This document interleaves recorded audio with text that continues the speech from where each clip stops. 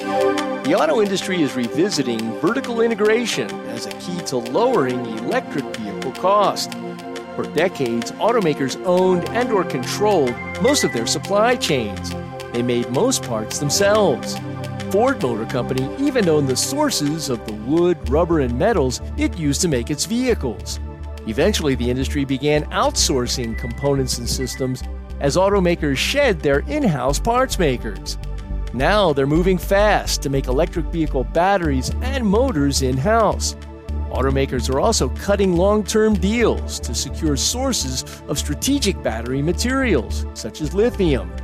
The aim is to reduce costs across the battery supply chain.